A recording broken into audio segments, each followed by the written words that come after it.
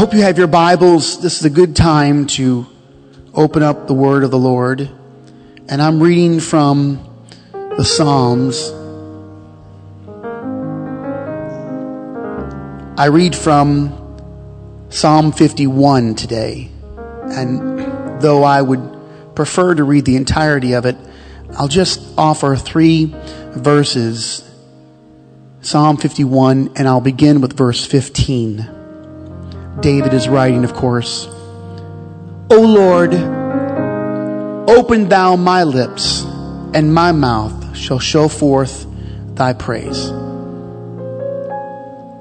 Here's verse 16. For thou desirest not sacrifice. I would give that. I can give money.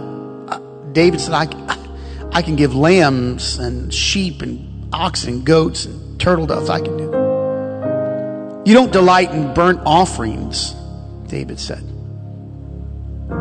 Verse 17. The sacrifices of God are a broken spirit, a broken and a contrite heart, O God, thou wilt not despise.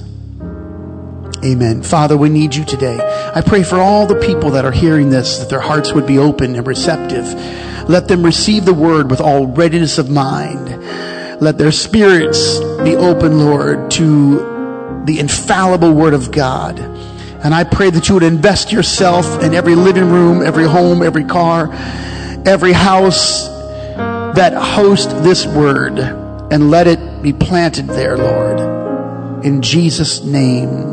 Speak with me his name. Would you do that? Say it in Jesus' name. Come on, say it again in Jesus' name. Hallelujah, Savior. I love you, Jesus. Amen. Amen. Of all the Psalms penned by this poetic king, none seem more counter or opposed to his day. And the reason why is because animal sacrifices were routine. They were part and parcel to worship and offerings. This had been going on for a long time, and it would continue. But David writes as if he's entered into some other time, maybe another generation like ours. People have choices to make, and David is writing of his choice. He was not forced to write Psalm 51. However, I do submit that had he not written this one, there would have been no more to come. The words found in Psalm 51 are more than just helpful song lyrics, though some of our modern songwriters have helped themselves by borrowing David's depths. It's amazing. I do love verse 10. Create in me a clean heart, O God. Renew within me a right spirit. Surely David understood the value of what cannot be seen. The words penned here are done so by deliberate action, so much resting on these words. In fact, it could be said that this one psalm saved the nation. You see, at the time when kings go off to war, that season, when warriors gather their armies together in defense or to conquer, David stayed home. His absence was the telltale of his spiritual condition. David did allow his mighty men to journey on, but without him, and he wandered the empty corridors of his palace. To be sure, the scripture is replete with David's exploits. From the field of his father to the valley of Elah, and then on to so many other victories, David has seen his share of spoils. Perhaps he's grown tired of the battlefield. Maybe the high of yet another success has come and gone. He's become content to shine his past trophies, all of them lining the hallways of his life of luxury. He's so far past the days of his youth. There once was a day when David wasn't even considered at all. His own father, Jesse, had dismissed the possibility of his appointment to be the next king of Israel. David was the forgotten son, at least in the beginning. That day, when David ran onto the scene and saw his dejected and rejected brothers, all of them wondering why they were passed over, David saw the look on his father's face. But we have no regard of David's anger toward his brothers or father. It's not listed there. In contrast, we are led to see the compassion that overwhelmed him. He's not boastful like Joseph. He's not arrogant like Samson. He's not self-sufficient like Solomon. But as the years went by, things began to change. They change in David's heart. You only ask for a clean heart and a right spirit if the one you have is corrupted and wrong. You see, David fell victim to his own reputation. His rise to power was unprecedented in world history. He was an instant success even before he ascended to the throne. But when his predecessor died, David's popularity skyrocketed. Yes, he was a tender king with a propensity for compassion. But he was also a man of war, having defeated so many enemies of Israel. Our time would not permit me to tell the whole. David was the most notable king in Israel's history, rather. There was no one like him, no king like him. But the day that he sent his men off to the battlefield, and I'll quote it, "At the time when kings go forth to battle, David tarried still at Jerusalem."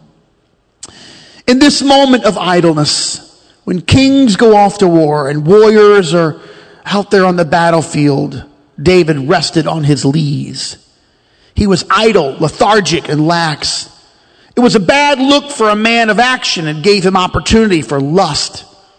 Sometime during his days off, I suppose, not sure what day it was, but he looks away from the safety of his own home. He sees a woman bathing. Now, I know today that there are families watching, so I'll say it this way. An invitation will result in an indiscretion. James wrote it, "But every man is tempted when he's drawn away of his own lust and enticed. Then when lust hath conceived, it bringeth forth sin, and sin, when it is finished, bringeth forth death." No truer scripture could have been written to capture the day when David stole another man's wife. He knew what he had done, but he was the king, and he had the power to cover his tracks. Kings never make themselves look bad. Kings rarely confess their own faults. They are kings, after all. And kings are always right in their own eyes. They hide their failures and sometimes blame other people for them. David's sin might have been hidden, but Bathsheba became pregnant, and in those days there was no way to hide that fact. Now, wars could last for a long time. They weren't over in a week or two. They could be months. Uriah was on the battlefield and he was not coming home. There was no way to cover it all up. So David did what kings do. He acted like he had done nothing wrong. He plotted his own course. And he called Uriah home from war. He thought that a little home time might cover the issue. But he never understood the depth of loyalty and love that he had garnished from his own men. He did not know how much his men loved him, especially this man. The problem was that Uriah was loyal, a virtue now lost on this king. David sent food home and urged him to go home, be with your wife, take a little time off. But Uriah said, "I cannot enjoy the pleasures of home while my fellow soldiers are risking their lives on that battlefield." And he rejected the comforts of home. I'll read it to you. He said, the Bible says, "But Uriah slept at the door of the king's house with all the servants of his Lord and went not down to his house." Uriah slept on the ground, never graced the doors of his own home, which of course foiled David's manipulative plan. It was ruined by loyalty and commitment. Thank you, dear king. I just can't relax when a battle is going on. Thank you, honored king, but I couldn't live with myself if I did this thing. But David is the king, and kings will go to any extent, even bypass their own conscience, to hide themselves. Perhaps in frustration, David sent Uriah back to the battlefield and then ordered his general to have the men advance forward and they retreat, thereby leaving Uriah out in the open to die. David needed to bury his sin, and he thought, if I can bury Uriah, maybe I can bury my failure. Uriah felt the sting of the arrows. The enemy surrounded him, and with every glancing blow of their sharpened swords, David's failure seemed farther away. Uriah died that day because of David's sin, and David looked like the good man taking Bathsheba as his wife. But kings need a counter. Everyone must be kept in check, or at least have an opportunity to be healed. Kings and nations, rulers and countries, lands of all ages, of all people, of all types. I suppose that David thought he got away with his devious scheme until the day that Nathan the prophet walked in and inquired of him. Nathan was the prophet who had once tempered David about the temple. Nathan communed with David and offered spiritual counsel on many occasions. He was the guiding hand of David's life, giving direction and hearing from God. So far, Nathan presented the pleasant voice of a gracious God.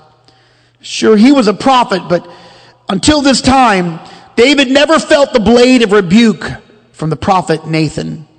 Paul told Timothy, a time will come when men will not put up with sound doctrine. They're not going to receive sound doctrine. Paul said, but preach the word. Reprove, Paul said. Rebuke, Paul said. Correct the brothers if need be. Just know, not everyone is going to welcome it. Yes, Nathan's about to craft a rebuke. It's a wound. It's a strike. Nathan has come with purpose. He's not wandering aimlessly into the courtroom of the king. There is something pressing, but David never suspects that he himself is the lead subject. Nathan is sharpening his own sword. Oh, King David, I must tell you about someone in the kingdom. It's a man. Tell me, Nathan, what is it? He's a wealthy man, O king. He has hundreds and hundreds of sheep. He has all the flocks he would ever want. But this wealthy man, he found another man who had one sheep, and he stole that sheep. And then after he stole the sheep, he killed the man. What shall we do, O king? There's a man who has committed crimes, a thief, a liar, a deceptor, a murderer. David is leaning hard against his jewel-crusted scepter, his elbow pressing against the arm of his magnificent throne laid with crimson and purple. Nathan has the king's attention. It's an awful story filled with shame and greed. A poor man has been robbed and then killed ruthlessly. I'll read David's intensity from the Bible. The Bible says it this way, and David's anger was greatly kindled against the man. Who is the man? Bring him. He's going to pay 4 times the amount that he took. He'll die because he did such a horrible thing with no pity. Those were the words that David replied. His anger is greatly kindled against the man. Who is that man? And now the prophet Nathan leans forward. He's about to do surgery. He points his finger into David's face. David's life is now depending on this moment. The nation is resting on the next few moments of time. And Nathan says, thou art the man. The Bible says, faithful are the wounds of a friend. Nathan could have kissed him. He could have hugged him. He could have let him go. He could have walked away and let it be. He could have posed the story another way. The prophet could have patted the king on the back and puffed him up, but David would have died. When sin is finished, it brings forth death. Nathan was not willing to allow David to die in sin. Thou art the man. And now a choice has to be made. People have to make a choice. People make choices every day. It has to be personal, individual, intimate, and distinct. And now David is at the point of no return. The nation rests on David's choice. Unbeknownst to the nation, the whole of Israel is resting on David's reply. His response holds the key to healing or sickness, to life or death. Whatever he says next, whatever he does next, will determine the condition of the entire land. families far and wide will live or perish based on the response of this king. The economy of Israel, the armies of Israel, their enemies lurking in the shadows, the viabilities of their farms, their crops, and their livestock. The hinge of the nation rests on the next few moments of time. Thou art the man, and a choice has to be made. And I wonder who could take it. Who would allow anyone to speak to them like that? Who would allow a prophet to point them out? I dare say not many would ever allow that, because we are all kings in America.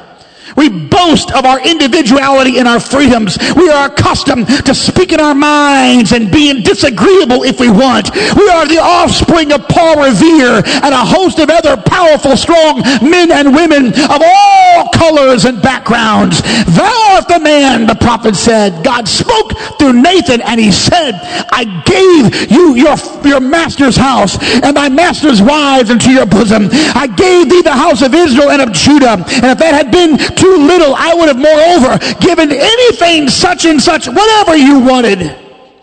Thou art the man. And there it lay. The king now can rise up if he so chooses.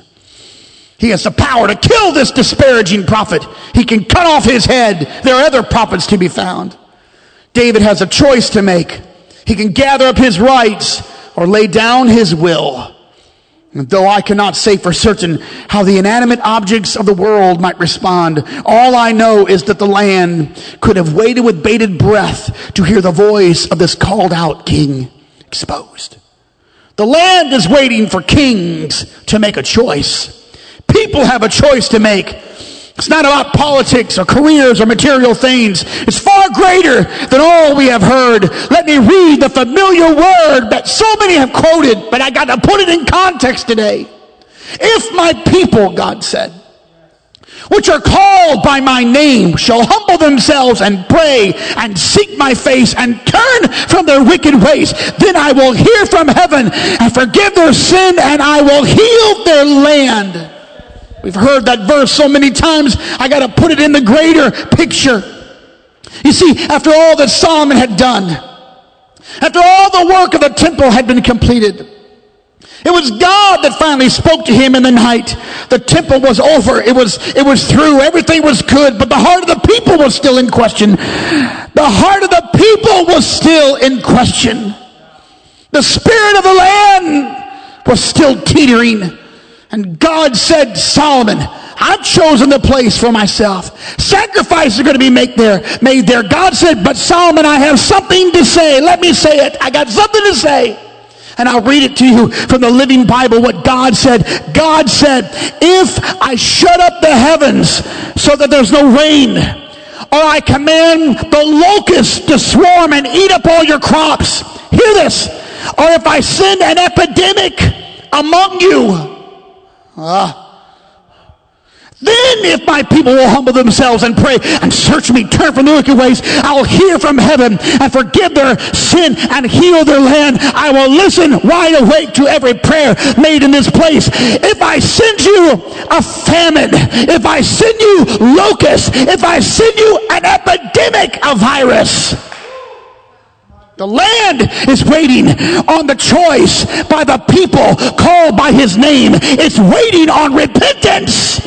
And in that moment, when King David was exposed for the horrible thing he had done, taking what did not belong to him, rejecting his God-given commission, killing an innocent man, and then covering up his adulterous affair, in that moment the land waited. The balance of all things present in that time waited. The people waited, and the prophet waited.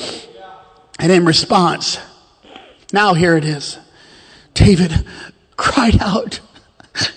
He repented. The Bible says he ripped his clothes. He put on sackcloth and ashes.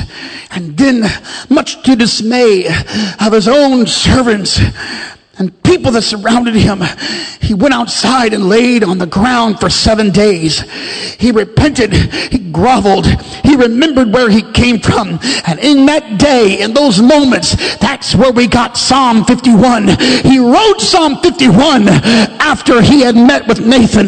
David said, I've sinned against the Lord. And in Psalm 51, he said, God, have mercy on me. Wash me, O God. Purge me. Cast me not away. Restore me. Can you hear it, everybody? Deliver me. Do it again. Have mercy. Wash me. Purge me. Cast me not away. Restore me. Deliver me. Say it again with me. Create in me a clean heart. Renew within me a right spirit. Have mercy on me. Purge me. Restore me. Deliver me. Think of it. Think of the moment now. Biblical historians, they poured over these lines so many times. It's been going on for decades and centuries. They all basically agree that from the time of 2 Samuel, when David had the affair with Bathsheba, to the time that Nathan confronted him, David didn't write any songs in any psalm. It all dried up. After his affair and after he murdered her husband, there are no psalms written. In fact, this was the first one after he repented. The infection of David's spirit caused him to dry up. And it wasn't until the prophet Nathan came with the knife of revelation and warned that you've done wrong, and told him and exposed him, that David fell on the ground. And now he's going to write the first thing. And he writes Psalm 51. Guilt and shame will shut down. Hear me. Guilt and shame will shut down every gift in your life. Self-condemnation and covering yourself will destroy the joy of the thing that God gave you, until you will no longer be able to operate in the gift that you were given. And when Nathan entered that courtroom, he was in fact restoring David to the poetry, the songwriter, the worshiper that David was called to be. But I know how these things go. David could have pulled the king card on Nathan. He could have removed the prophet from his court, thrown him out on the street. He was the king after all. But when the prophet spoke, it was fruitful, because David was wise enough to know that some things are meant to be saved. Repentance is the key to a healed land. Not protocols, ladies and gentlemen. Not programs. Not more stimulus packages. Not government oversight. Repentance. So I stand here to say, repent. We must ask God to forgive us. And yes, I hope that people who do not know the Lord will seek the Lord and hear this. But the scripture is not addressed to the sinner here. 2 Chronicles is not addressed to the unbeliever. It's addressed to God's people who are called by his name. It is specific to a people who believe in the revealed name of Jesus Christ. Repentance, to turn away, to make an about face. A new direction, that's what we've got to have. A new determination is what our nation needs, and it's resting on the church called by his name. The people of the name have got to come clean, and it will come when we lay down our will and take up his cause. Have mercy. Wash me. Purge me, clean me, renew me, cast me not away, restore me, and deliver me. Have mercy on me, wash me, purge me, clean me, renew me. Don't cast me away, but restore me and deliver me.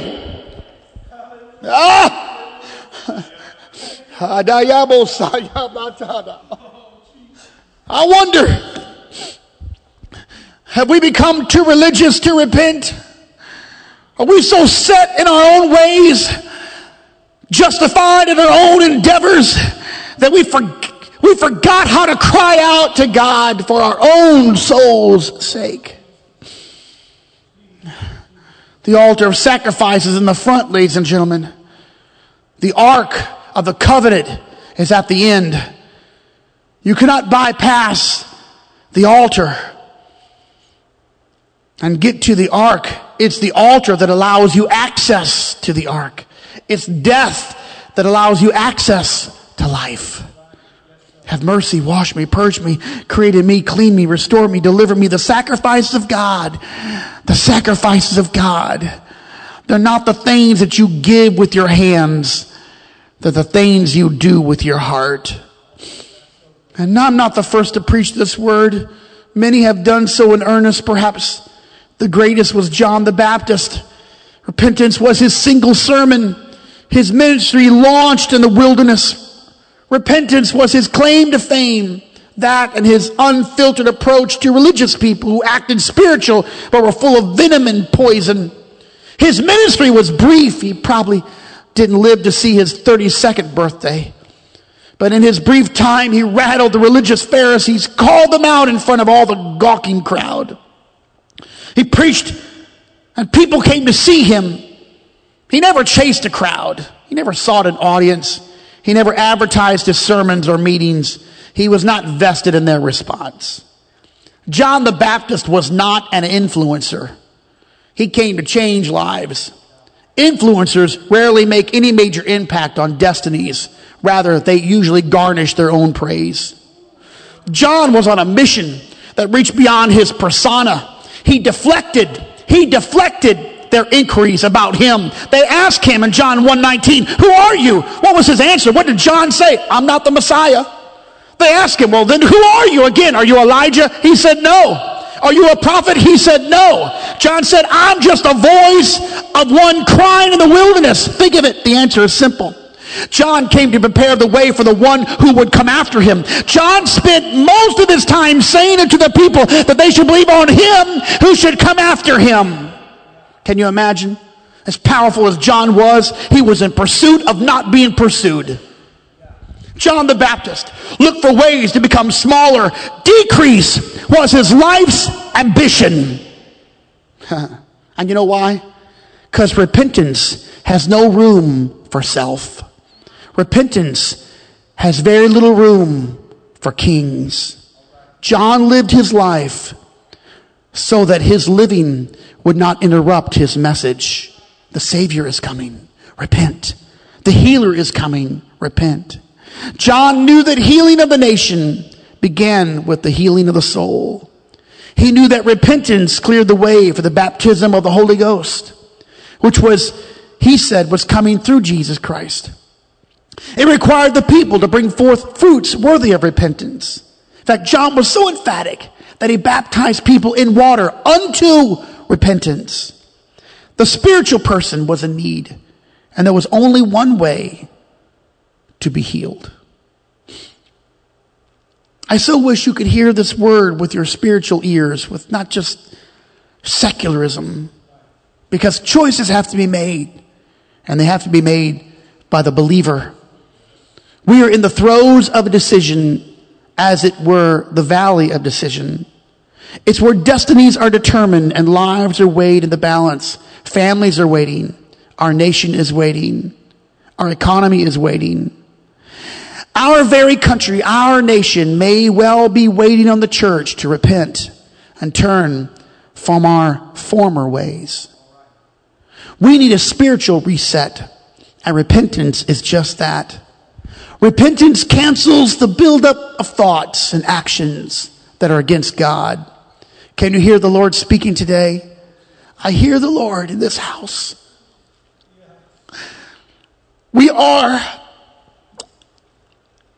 I've always kept this in my pulpit. This has been for a long time. This is a bottle of Purell Advanced. Kills most germs. I've had this, replenished this many, many times through the years. No one told me I had to do it. I just always had a Purell around. I'll put it back in my pulpit. I've already put some on my hands a couple of times this morning. We're doing this on a regular basis. In fact, I've washed my hands so much they've dried out, and my wife has lotion. I borrowed her lotion. We're taking precautions against a virus that has a high rate of sustainability and infection. It can be transferred easily. It limits life. It cuts off oxygen. It's no respecter of age or persons or gender or status or fame. It preys against all who come in contact with it, usually damaging those with weaker immune systems. So what do? What are we told to do? The common things. We are cleaning our hands And we're covering our mouths. Clean hands and a pure heart. Who shall ascend into the hill of the Lord? Or who shall stand in his holy place? Here's the Bible. He that hath clean hands and a pure heart, who hath not lifted up his soul unto vanity, nor sworn deceitfully.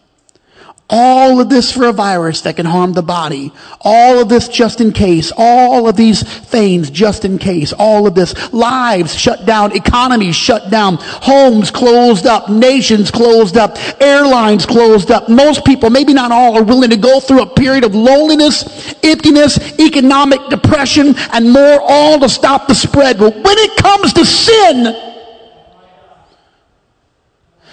repentance is the healing balm of the nation. Clean hands and a pure heart. Repentance is the path for repair. It all begins at repentance. That's the starting line. Not innovation or intellect. Not even praise. Praise comes after the hands are clean. Holy hands are lifted, not just hands. Lifted hands with an unsurrendered heart is nothing more than a facade. And I wonder how many times we just did this with corrupted hearts, not clean hands, because we didn't wash ourselves, because we just went through the motions. We say, well, we're just going to be here. Hey, I'm religious. I go to church. I'm this denomination, or I'm that. But our hearts were changed, and our hands were dirty, and our lives were corrupted. And don't you know that a corrupted people, even a corrupted believer, it stains and damages the nations. So I say today, I preach today, lay down your scepters, take off your crowns, humble yourselves before the mighty hand of God, because only He can lift us up, and He'll do it when we humble ourselves. I'm calling today on God's people, called by God's name, because the sacrifices of God, they are not money, they are not monies, they are not talents, they are not time, they are not abilities, they are broken spirits and contrite hearts. And the Bible gives us every indication. In fact, Isaiah stood up and wrote this. For thus saith the high and lofty one that inhabiteth eternity, whose name is holy. I dwell in high and holy places with him. That means with people, a man or a woman, the person. I dwell with them also that is of a contrite and humble spirit, to revive the spirit of the humble and revive the heart of the contrite ones. I'm preaching today. We've got to repent. We've got to get back to that altar. We've got to get back to that altar of sacrifice. We got to start burning things. We got to start laying things down. We got to start killing all that stuff. We have built up so many things. We cannot get to the Holy of Holies because we haven't had death. There's no life without death. I say to you, stop building things that will rust. Stop putting your trust in horses and chariots and money. You ought to be building your life up in the Lord. You ought to be on your face. You ought to be buried your face in your hands. Put your coffee cup down now. Put your pen down now. Fold your hands and close your eyes and say, renew me, restore me, change me, recreate me a clean heart, revive me, don't throw me away.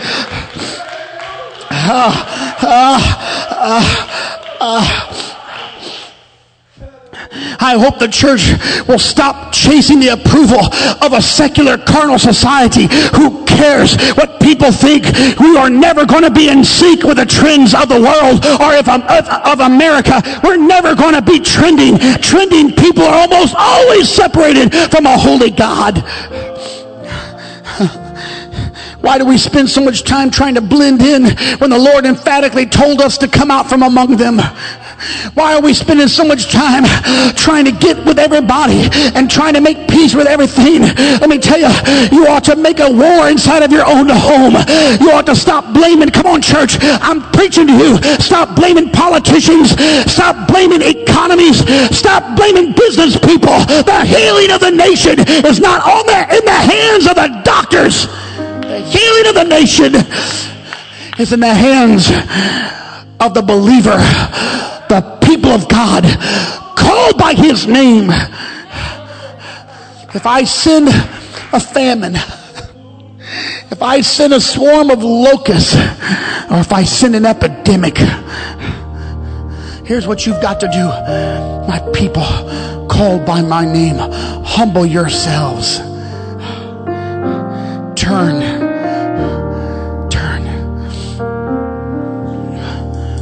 Repent.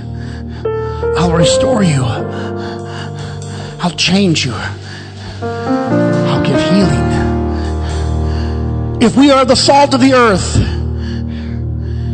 Jesus said, if the salt loses its savor, if the salt loses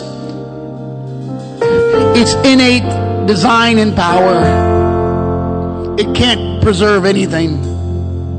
See, there'll come a day when the church is resurrected, when people will be resurrected, and then this whole earth is going to spoil. It's going to rot real quick.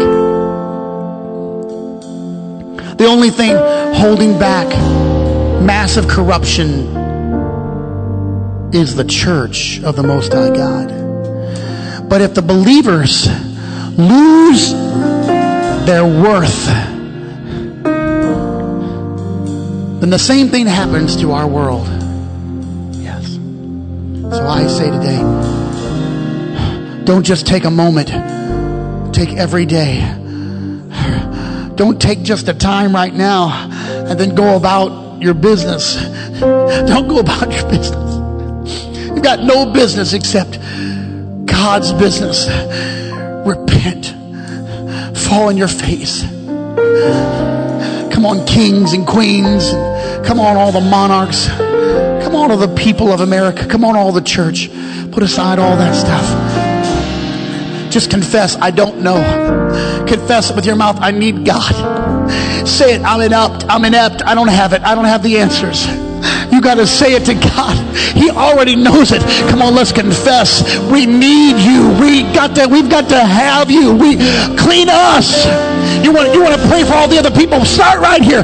Don't pray for anybody. Pray for your own heart. Oh God, create in me a clean heart. Renew within me the sacrifice of God. You want to sacrifice something to God? I hope you can do it later with other things. But right now, what you need to do is sacrifice your spirit, your heart, a broken spirit, a contrite heart. And I end here and say, God rejected some of their sacrifices. Some of the animals were rejected. Some of the offerings were rejected because they weren't done correctly. The opening pages of history, God rejected Cain's sacrifice. He made a sacrifice, but it wasn't the right one. God can reject the sacrifices. That wasn't the only time. He rejects a sacrifice when Samuel tried to make it. He rejected that sacrifice because the wrong person made it. And David implies that there are some sacrifices God will never despise. Thou wilt not despise. You'll never turn away from my broken heart and from my contrite spirit. It's like the Lord is drawn to that. Nothing catches his attention like when his people cry out and say, oh God, I need you. And all of a sudden, healing starts to flow from the throne of heaven. So right now, come on, join me. I'm going to step aside and we're going to have an altar call. And we're going to repent of our sin, and we're going to turn our lives. You ought to get something out. You just burn every bitter spirit that you've had. Burn it on that altar of sacrifice. Burn every grudge. Burn every wound. Burn everything you're holding against somebody else. Burn it all on that and say, God, forgive me. I've been holding on to stuff for a long time. All that you've harbored in your life that's keeping you sick. It's keeping our nation ill. And you won't go to heaven with all that in your heart. Now, Lord, forgive us, Lord. We're repenting right now. We're repenting right now. We're repenting right now. That's right. Come on, say it out of your mouth. Come on, call on Jesus. Maybe you want to kneel where you are. If you can't, stand up right now and throw your hands up in the air and say, Lord, wash me and purge me, deliver me, create in me.